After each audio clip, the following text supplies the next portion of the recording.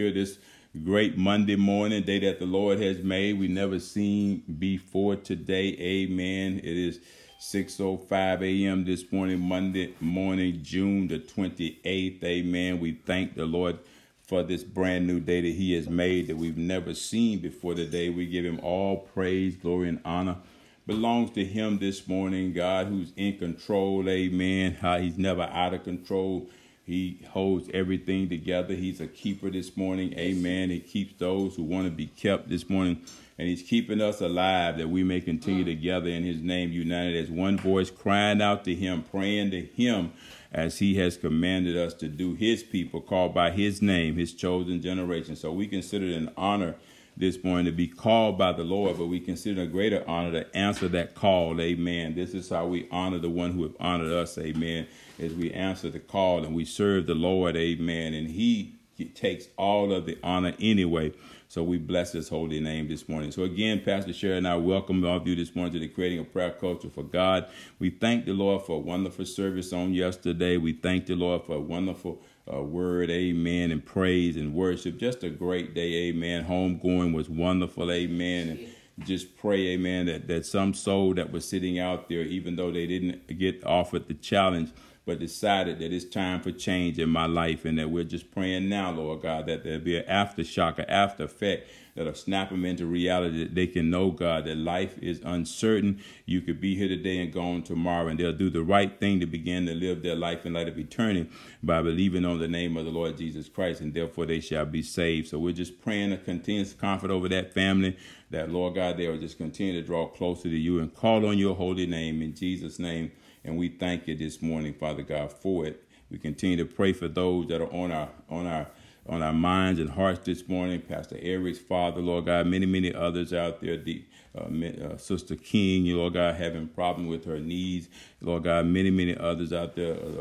Deaconess McNair, problem with her after effects, oh God, from her rear-end accident. So we lift these souls up to you, God, these bodies up to you, these lives up to you, and we just ask you to touch them right now with that healing virtue. Let it flow, permeate, Lord God. Touch every organ part of that body. Cause it to function perfectly. You created and ordained it, and with your stripe, we declare them healthy, sound, whole, and well. In Jesus' wonderful name, we pray, amen. All right then. Well, again, we are in the book of John, amen, the 16th chapter. We're going to pick up our study this morning at verse 16, amen, making a little transition. Today, we're going to focus more on the resurrection, amen. We talked about the work of the Holy Spirit, and I was thinking about as I was preparing the lesson, going to speak this morning, amen, from a subject this morning, the revelation of Jesus Christ, the resurrection and its effects are foretold in this particular passage, amen. And it's amazing as I thought about this lesson and read and pondered over this lesson, meditated on it, how it shifted from talking about the work of the Holy Spirit. Now we're talking about the resurrection and the effects that was foretold, amen. And I love the placement of the subject, because without the Holy Spirit doing the work in us, for those particular people at that time, they struggled. You had the Judaizers, and then you had the Sadducees and the Pharisees, and the biggest issue that they faced, amen, and was challenged with was what doctrine were they going to believe. Some of them believed in the resurrection, and others did not believe in the resurrection. Some of them believed in incarnation, and others did not believe in incarnation. So you had a lot of wind of doctrine and belief. Same thing you have today going on in the minds of these people. Now, these were very religious cultures, and we did a few weeks ago, we talked about the religionists. Amen. We described them, those prideful people, those arrogant people. And so the same thing with the resurrection. It was hard for them to gravitate to the thought of someone coming back from the dead, resurrection. It just did not make sense to them. Amen. Restoration of a life after it's dead, the revitalization or the revitalification of a life, a dead body, that just didn't make sense to them, which is what resurrection is about. Even though there were some early signs and references of it, amen, but they were still struggling with them. There was opposition to that thought, that idea out there in the crowd. that Jesus was speaking to. But in order for him to have support when he began to talk about the resurrection, his own resurrection, amen, he had to have some folks that would buy in. And so this is why the Holy Spirit was so important, because see, this was a spiritual concept. You had to have the Spirit of God to understand. Remember, the Word of God is spiritually discerned. And so this is why he had prayed for the Holy Spirit to come and do this work in them. What work? That allowed them to be able to spiritually discern this new concept, this new idea, that was about to be revealed to them about the resurrection. Because there was such a fear, in the area, such a fear on the minds and lives of the people. Same thing it is today when you start talking about when, like the woman at the well. I know in the resurrection we're going to know who the Messiah is when he comes back. But, Jesus was there to resurrect her spiritually at that time. He's right here now with these disciples to resurrect them spiritually and hopes that when the Holy Ghost comes on them and witness to them internally, that they'll be able to understand there's also a physical resurrection to be had too. That God has got all power in his hand to raise the dead if he chooses to. I mean, did it with Lazarus. Amen. And so they're seeing and witnessing these signs and wonders that Jesus is doing, being filled with the Holy Ghost, being led by the Spirit of God. But, they don't have the spirit to stomach it or to understand it. Some people sometimes feel like they would just be better off not to know something. And so you probably had some minds in this crowd, man, as he shifts now talking about the work of the Holy Spirit and start talking about the resurrection and its effects are going to be had on them, amen, because it's a reality that they're going to have to deal with. It's a reality that we're going to have to deal with, amen, that one day, just like Jesus rose again, one day we're going to rise too. Most of us have already risen, been resurrected spiritually when we got saved. We were dead, spiritually dead, and the Lord, saved us and resurrected us out of that dead state. And now we are alive and we're living. But there is a future resurrection that's coming, and where all the dead in Christ going to rise. Amen. And so, amen. Praise the Lord. And I'm not talking about those people out there in that physical body. I'm talking about those people that are in the gulf, or that great gulf that's waiting on the good side and the bad side. Amen. In paradise. Amen. Are waiting for the great white throne judgment.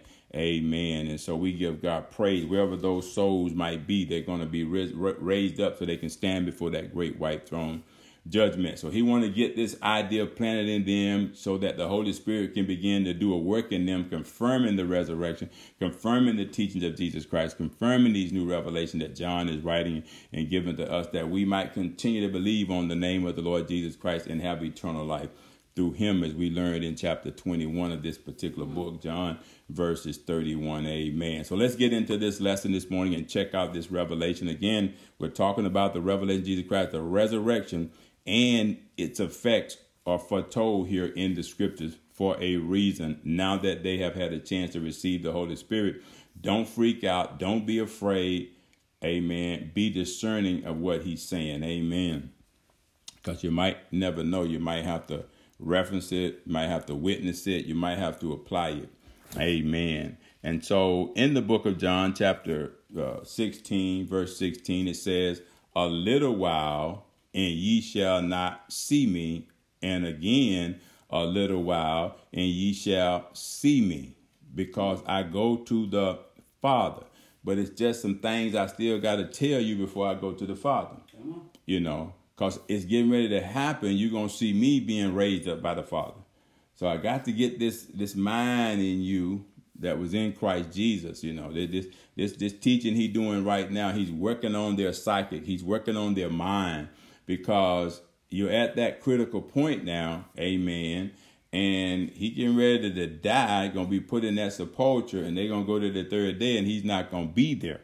So he's ahead of time now preparing their minds, because now some things are going to happen once he leaves that's going to be synonymous to this idea. Is because, number one, the Holy Spirit's going to come on them, so they're going to have the ability to spiritually discern what he's saying. Second thing is, he's going to be able to bring it back to their remembrance at that time. When they're seeing all this happening that Jesus is foretelling them, they're going to begin to understand the effects it's going to have on them. It's kind of like premature right now as he's teaching and telling them. But man, when it go down, when it actually happens, when it comes to pass, when he's glorified, Holy Ghost going to bring everything back to their remembrance that he's saying to them now, teaching them now, preparing them now, getting that mind right now. Because they're not thinking about nobody getting in no grave, even though he told them and taught them that, and the prophets that prophesied that. They're really not thinking about that. They're really not paying much attention to that. Some of them already done called Jesus a blasphemer. Some of them already done opposed the idea, the thought that he was the Son of God. And so he's still working on those 12 disciples, just like he's working on the rest of the crowd. And he's letting them know, amen, you're going to see everything that I've told you from John, the first chapter, all the way up to chapter 16 right now, into chapter 21. You're going to see it manifest. You're going to see that victory. You're going to see it with your own eyes. You're going to witness it. You're going to see them take me. You're going to see them nail me and hang me on that cross and crucify them. And when you go to that tomb, you're going to find out that I'm not there. I've already risen. And so to prove out their doubt, when it actually went down, getting a little ahead of myself, and they went, it wasn't them that went. It was the three women that went there. And the tomb had been rolled, the stone had been rolled away. And they went and told them and witnessed to them, just to prove the point here that their minds had not yet been developed to the concept of resurrection. Ain't no way. They started thinking somebody done stole the body. No. What he had told them came to pass. Okay, just getting a little ahead of myself, And so he goes on to say, anytime we hear the word resurrection, people become perplexed about it, even today. Just like when Resurrection Sunday come around, you start talking about, well, happy resurrection. Some old school folk looking at you like you're crazy. Happy Easter, happy Easter. They haven't gotten, it's still perplexed for them to understand. It's not about Easter bunnies and rabbits and all that. And, it's about the resurrection of Jesus Christ, that sacrificial lamb. Amen. And it says, it's perplexing for people. It was perplexing for them, just like they did back then. It's the same thing today. Come on, let's face it now. The death and resurrection of Jesus Christ was predicted. So when it came to pass, or when it comes to pass in the minds of people, amen, I don't know why his disciples were so perplexed about it when he had already given them a heads up what was going to go down. This behavior reminds us of how unprepared people are today when they've been advised and warned, amen, to be ready for Jesus' return. It's like they're treating him like he did not get up. He's not at the right hand of the Father. He's not coming again, even though they say that. Mm-hmm. But the key is, just like the disciples, when he rose again on the third day, they were not the ones to go to the tomb to see. And it's just like people today. Suddenly, all of a sudden, something happens and take them out. And we find out they're not prepared. Sometimes we find out they are prepared.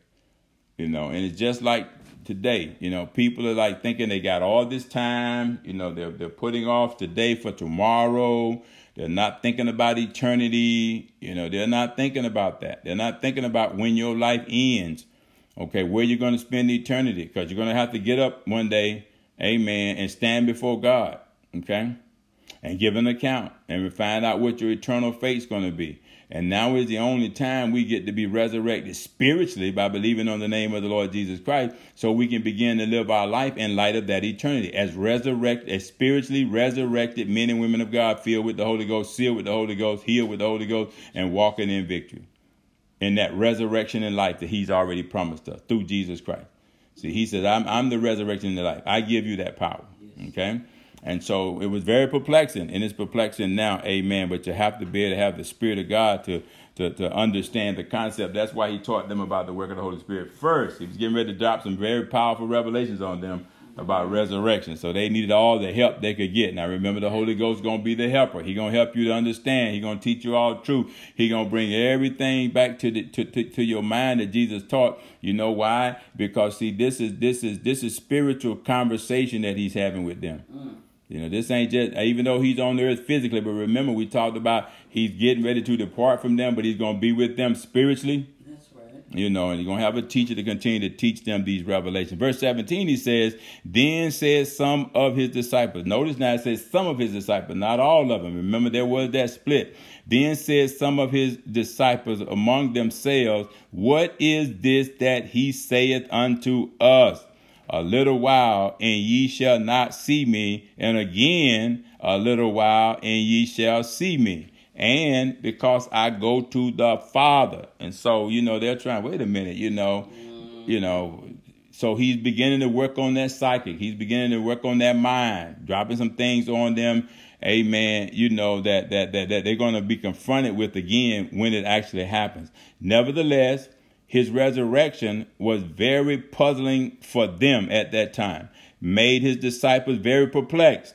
Okay. And no doubt others around, when they heard this teaching and this concept, they didn't matter as much as his disciples. Okay. They were chosen to believe him. They were chosen to be able to do what he did while he was with them. They just wasn't prepared yet to do it. So they're kind of like, I love this about Jesus. Before he prepared anything physical, he always liked to work on a person's mind spiritually, work on their life spiritually. Because all this work that they're going to be doing now after he leaves, the work that he did, they're going to have the Holy Spirit, the Paracleto, walking alongside them to help them. You won't physically have Jesus now walking among you in the synagogues and teaching. You're going to have the Holy Spirit living inside of every believer.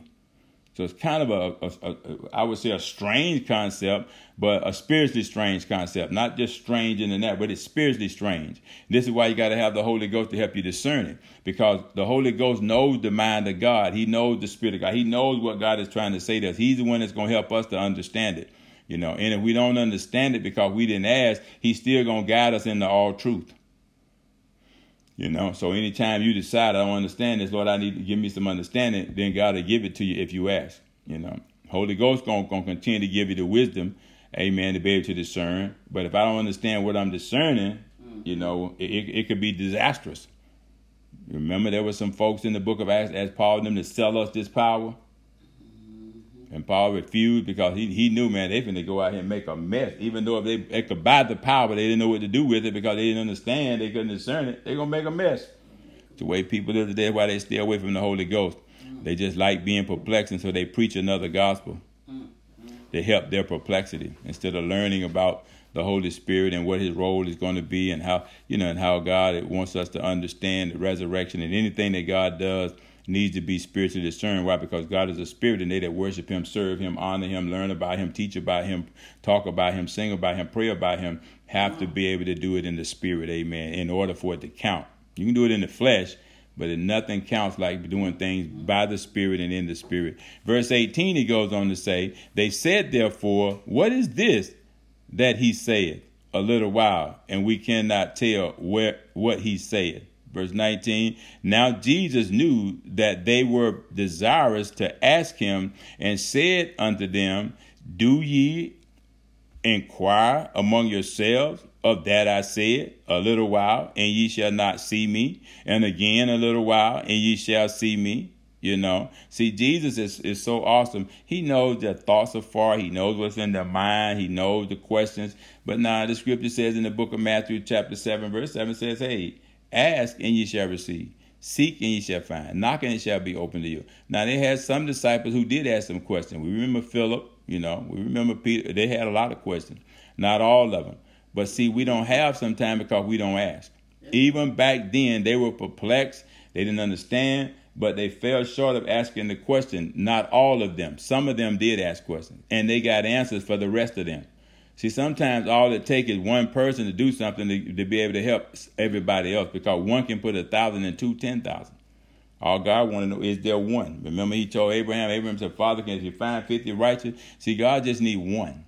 One can put 1,000. And he told Jeremiah in the book of Jeremiah, the 5th chapter, he said, Jeremiah, go through the city, you find one believer, one Christian person, one praying person, one person that believe the word of God. I'll bring peace to the city. So God just looking for one. One is that spark, okay? And when he left the 99 and went and got the one sheep, so one is important to God. Yes. The next one is important to God. Yeah. The next one that's going to believe the resurrection is true. It happened. He's looking for just one, amen, because one can get 1,000 and 10,000. And when 2 or 3 gather together in his name, there he is in the midst, amen. And so it was puzzling to them, nevertheless, because they still talking about it. Nevertheless, his resurrection was very puzzling to them, and it made his disciples very perplexed. Amen. And so we're seeing here in verse 19, however, that Jesus Christ knew his disciples. He knew fully ahead of time of their perplexity and wished to help them understand. So now he was not telling them these things to confuse them, because he's not the author of confusion. He's telling them because they're already confused. And we know who the author of confusion is. So he's trying to deliver them out of their confusion, trying to deliver them out of their misunderstanding to a place of understanding the spiritual realm. Okay? As I already told you about the work of the Holy Spirit, right now they should be dependent on the Holy Spirit. They should be waiting for the manifestation, But you got to first receive him in order to receive power to be a son of God. So they're in transition. They're moving away from trying to be a natural man to learning how to become a spiritual man, discerning the things of God. Okay? And he's helping them. That's what Jesus came to do, to help them before the promise of the Father would come, which is the Holy Ghost. Verse 20, he says, verily, verily, that means, hey, you got to pay attention to this right here. This is true, true, true here. I say unto you that ye shall weep and lament, but the world shall rejoice. And ye shall be sorrowful, for your sorrow shall be turned into joy. So what is Jesus saying here? He's saying that his resurrection will bring joy. It brings joy, unperishable, impressible joy, unspeakable joy, that kind of joy that the world can't give you, the kind of joy that Jeremiah talked about, that's like fire shut up in your bones, And he said there was grief at first, and the shocking news of his resurrection, it was, when they thought about it and they took it into context, and they were like, you actually going to die? You're going to leave us? You're going to be crucified? You're going to be put in a grave? They understood the concept of crucifixion. Mm-hmm. They understood that plainly, because that was Romans' way of getting rid of Christians. That's how they punished them. That crucifixion, man, was scary. It scared people. That's why they kept them in line and controlled them. But now you're getting another concept that, hey, if they crucify me, then, hey, you can't destroy my life. If you do, I'm going to raise it back up in 3 days. So this is a powerful transition, in their thinking. Because they feared crucifixion. And Jesus is letting them know he's going to be crucified. But if they take his life, they can't take it. He lay it down. He got the power to take it back up. He is the resurrection in the life. He is the resurrection power, And so they're kind of like, wow, man, this resurrection of Jesus Christ, it brings joy. I'm talking about irrepressible joy, unspeakable joy, joy that no other source can give you. Okay. And even though there's grief in the midst, weeping may endure for a night, but joy comes in the morning, according to the book of Psalm, chapter 30, verse 5, King James Bible. I heard that scripture so much yesterday on the lips and mouths of so many people. I said, man, I hope they're able to discern and understand really what they're saying about that joy. Irrepressible, unspeakable joy. Amen. Yeah. And so joy, comes in. You got earthly joy, you got worldly joy, and you got spiritual joy. Okay, the scripture says in the book of Matthew, chapter 13, verse 20, King James Bible, he says, but he that receiveth the seed unto stony places, the same is he that heareth the word, and anon with joy receiveth it. Okay? With joy receiveth it. When you hear the word, you ought to have joy that you're receiving the word,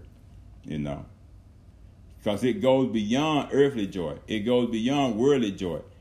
The word brings you irrepressible, unspeakable spiritual joy. And it remains, and it shall be full. That's what the scripture says, that your joy might remain and that your joy might be full. Okay, that's one of the fruit of the Spirit. As long as you got the Holy Ghost, you got that irrepressible, unspeakable joy. You got the one that can produce it and quicken it in your bones, in your body, in your life, in your heart, in your mind, in your city, in your land, in your earth, wherever you might be, in your family, your seed, because you can pass this thing on, And verse 21, he goes on to say, a woman, when she is in travail, has sorrow, because her hour is come. But as soon as she is delivered of the child, she remembereth no more the anguish, for joy that a man is born into the world. And so here we go again now. Check out this good report here. A good illustration here is given for clearing up and using this woman's labor to make a clear point here. I love how Jesus can make these comparisons, speaking these parables. He uses the language of the culture to be able to symbology, types. You know, he's profound at doing that, to illustrate a point or to make a case that people can understand it.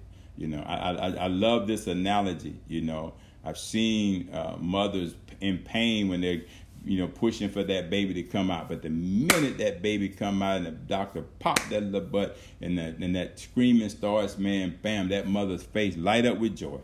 You know, I remember when I watched Alex come into this world, man, the same thing. So much joy in the room. I was happy. The doctor was happy. Why? Everybody was happy.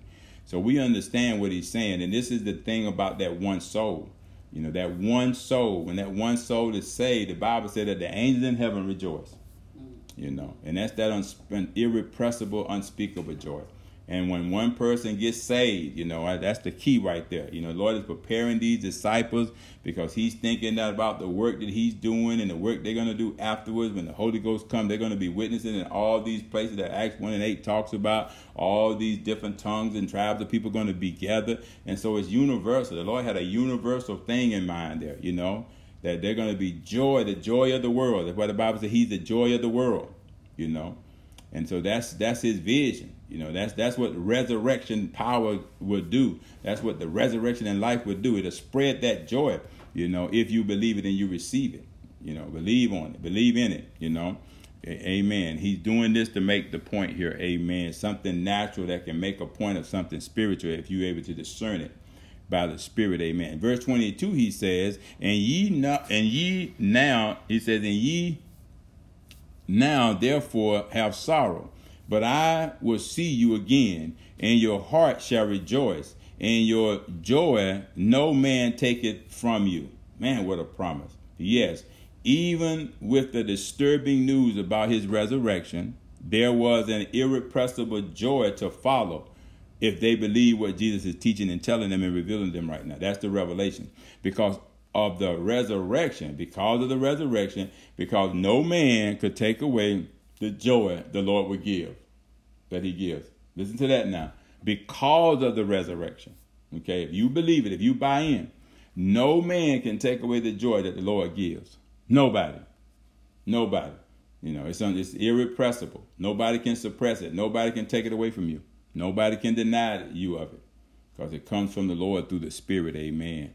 And those things there's no law against. Any fruit that comes from the spirit realm that he produces, you know, he operates it. He calls it the function in us with perfection, that it might be full and complete, nothing lacking, missing. That joy is full and complete.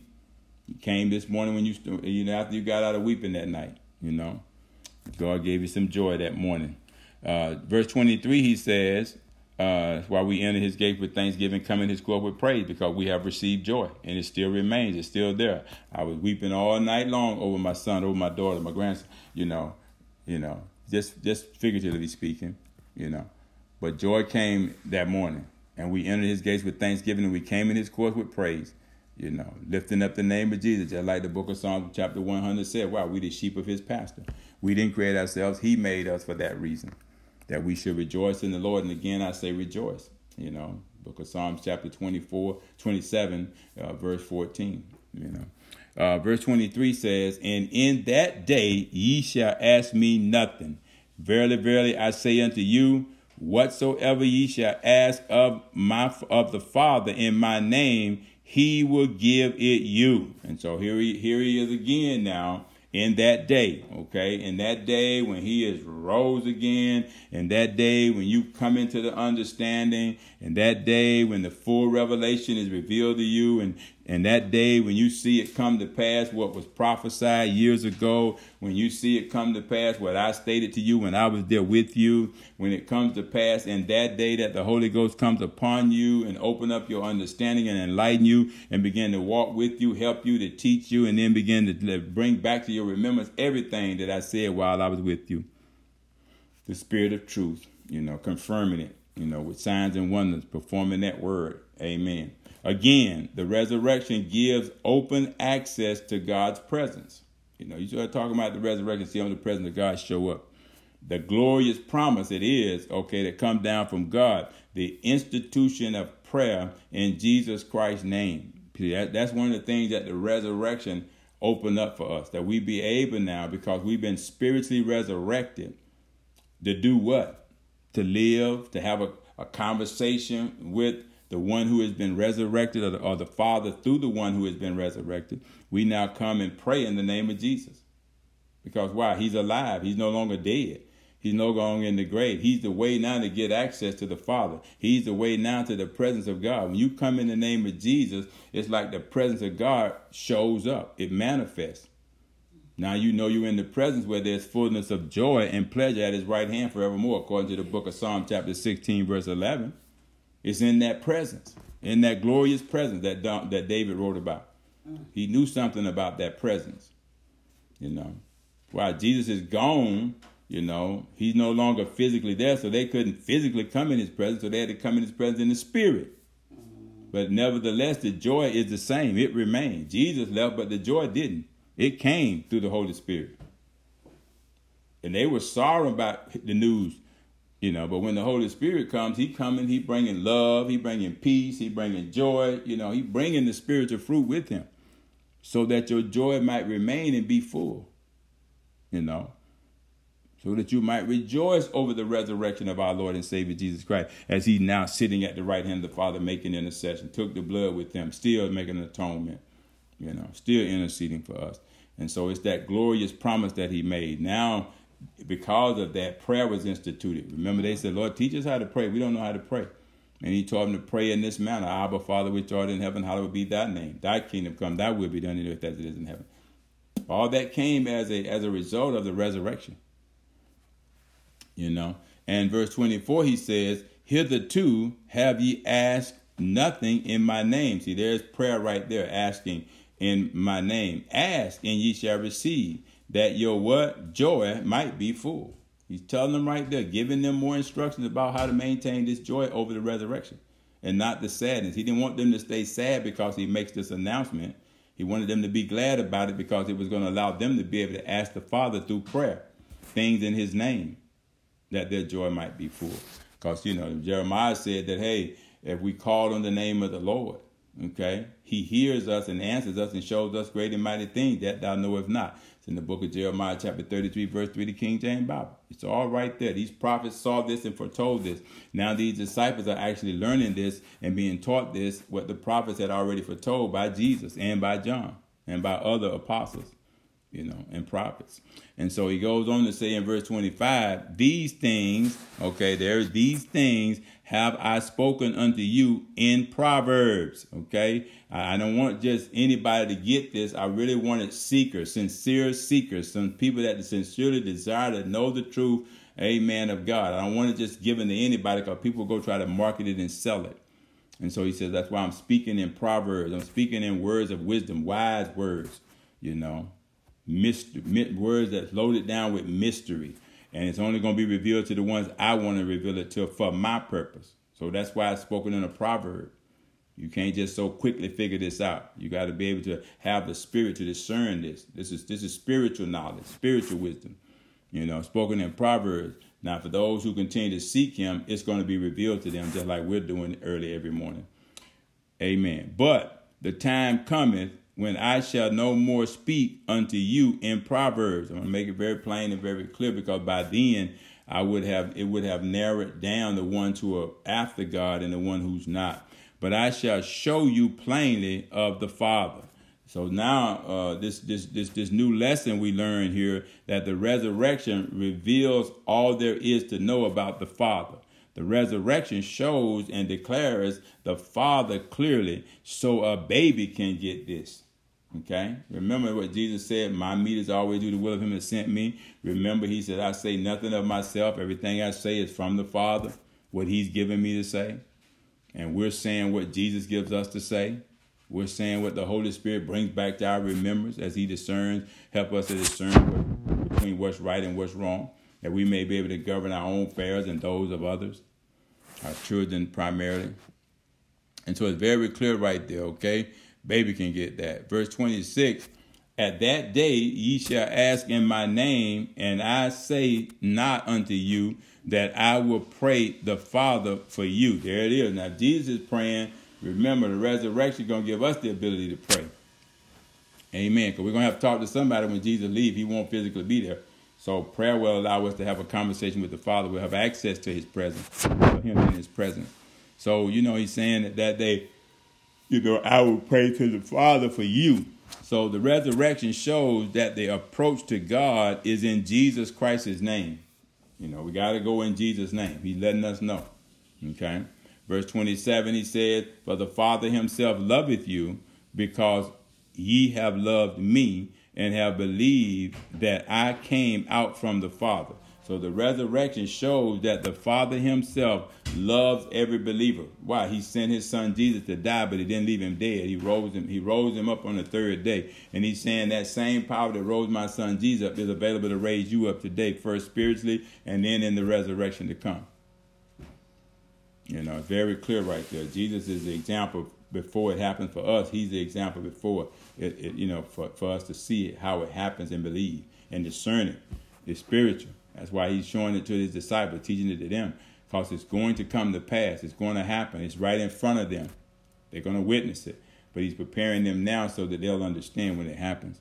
But let's go a little further before we close here. It goes on to say, verse 28, I came forth from the Father, and I am come into the world. Again, I leave the world and go to the Father. So I came from the Father. I did my thing in the world for 3.5 years. Now I'm going back to the Father. My earthly work is finished. So that the Spirit of truth can come. So the resurrection validates the Messiahship of Jesus Christ, our Lord and our Savior. Nobody could have done what Jesus did. Okay? That's why he was the chosen one for the task. We are chosen. Remember, we're a chosen generation, royal priesthood, holy nation under God, peculiar people, that we should show forth the praise of him who have called us out of darkness into his marvelous light. 2 Peter chapter 2, verse 9, I think it is. Chosen generation. You know the scripture I'm talking about. So Jesus was chosen for this task. And so he proved his Father, to be correct in choosing him as the Messiah, the Christ, the anointed one, Son of the living God, and sent him to the earth to take our place, to reconcile us back to the Father. Okay. And so he's saying it right there. Okay. I'm leaving this world just like I came. I've done what the Father sent me to do. Now I'm going to be glorified and be back with the Father. But I'm not going to leave you comfortless. I'm going to send you a comforter. I'm going to send you a counselor. I'm going to send you a paracletos, the one to help you, walk alongside of you, to guide you. 1 Peter 2:9. I'm sorry. 1 Peter 2:9 was that scripture. All right. And so we go on here in verse 29. It says, his disciples said unto him, lo, now speakest thou plainly, and speakest no proverb. So the resurrection exposes weak faith. When you start talking about things that are so spiritual, and without the Spirit you can't discern them, it shows your weakness. It shows the weakness in your faith, because faith requires you to do one thing: come to God and believe that he who he said he is, that he's going to do what he said he's going to do. Now faith is the substance of things hoped for, the evidence of things not seen. So they're not seeing it, but they're going to see him crucified. But now he's telling them before it happens, before it comes to pass. And it exposes how weak their faith. So long been with him, seeing all these things come to pass that he had said previously. Why now you doubting him? Why now you opposing what he's saying? Why now you struggling with it? Why now are you so perplexed about it? It's going to happen. It's right in front of you. So that's one thing about the resurrection. It exposes, in this particular case, their weak faith. Where did all that faith go that you had a minute ago? Now it's weak. Weak faith won't do it. Verse 30 says, now are we sure that thou knowest all things, and needest not that any man should ask thee. By this we believe that thou camest from God. Thank God. Now they're finally beginning to discern some things and get the picture here. They're making just a little bit of headway. Okay, their faith is still weak, but the phenomenon, the finale is about to take place. So the disciples declared their faith, even though the Lord had to put them in that situation and ask them, expose their faith when he started talking about the resurrection. So now they're starting to think about and ponder over what he's been telling them all along. They're doing a Selah moment now, because Jesus ain't backing down. He's still pushing that truth. He's still pushing that revelation about himself. And here in this verse here, we kind of see, man, that they now declare their faith in him. You know, what other choice did they have? You know, the world right now done tried everything else. We need to declare our faith in God. We need to put our confidence in God, our assurance in God, our hope in God, our trust in God, our belief in God. Every other system in this world have failed us. Economy, government, education, even the religious institutions out there failing people, trying to take away all the people's rights. That's because they're becoming more political. They're not becoming more spiritually discerning. Without the Spirit, they can't do it. So they go with what they understand to be true or of God. And it doesn't pass the smell test, and a lot of you know that. It's a false way. Verse 31, he says, Jesus answered them, do ye now believe?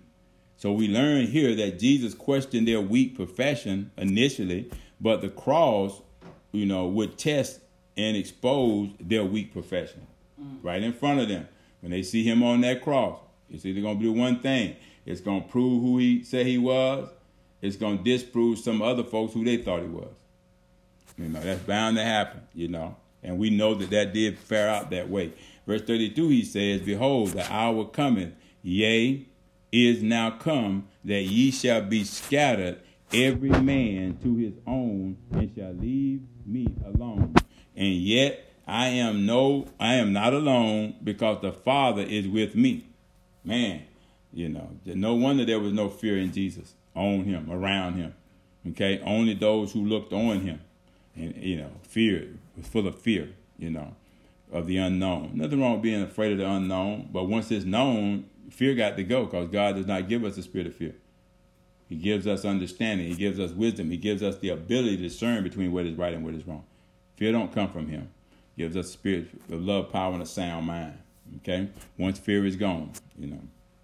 And so he says, you know, here, you know, he's not going to leave you alone. The cross of Jesus Christ would test and expose their weak profession. Verse 33 for the last verse, amen. It says, these things I have spoken unto you, that in me ye might have peace. In the world ye shall have tribulation. But be of good cheer. I have overcome the world. The resurrection makes peace available to all believers. Okay, where you at? How far back? How far forward? But right now, all believers must be born of the Spirit in order to have that peace, that joy, that irrepressible, unspeakable joy that is always going to be full and complete. We learn that that there's the world's peace, you know, always spells trouble. If you don't get nothing else, if you depend on the world for your source of peace, okay, it's going to spell trouble. It spells trouble. Look at how many presidents we've gone through trying to fight for peace on foreign soil, and we ignore fighting for peace here on our own neighborhoods. You know, the peace of Jesus Christ, and that comes at his hands or on his hands, this peace of Jesus, it gives us a triumphant, you know, rejoicing. It's triumphant. Any peace that comes from the Prince of Peace, it trumps everything else. It's triumphant, you know. It goes beyond understanding, you know. It's triumphant over any other attempt, any other system to try to bring and produce peace. It's one of those fruit of the Spirit, you know. First love, joy, then peace. You know, anybody strive and aim to try to please God in these things. What things? Spiritual things. Can't without the Spirit, you know. Can't without the Spirit. And this is what the resurrection of God did. When Jesus got in that grave and he was glorified, now the Holy Ghost comes to remind us of that peace, that irrepressible, unspeakable peace, you know, that I leave with you, you know, that transcends all understanding. So we're going to end right there. Father, we thank you. We praise you this morning for your word. We thank and praise you this morning for these revelations, oh Lord God, about the resurrection, Lord, how it affects us and what it foretold us, Lord God, to come, even though if we choose not to believe it, God is still true. Amen. That you are preparing your disciples, that you prepare us, oh God, to understand that there's spiritual resurrection and there is physical resurrection. And we see it all through the work of Jesus while he was on this earth.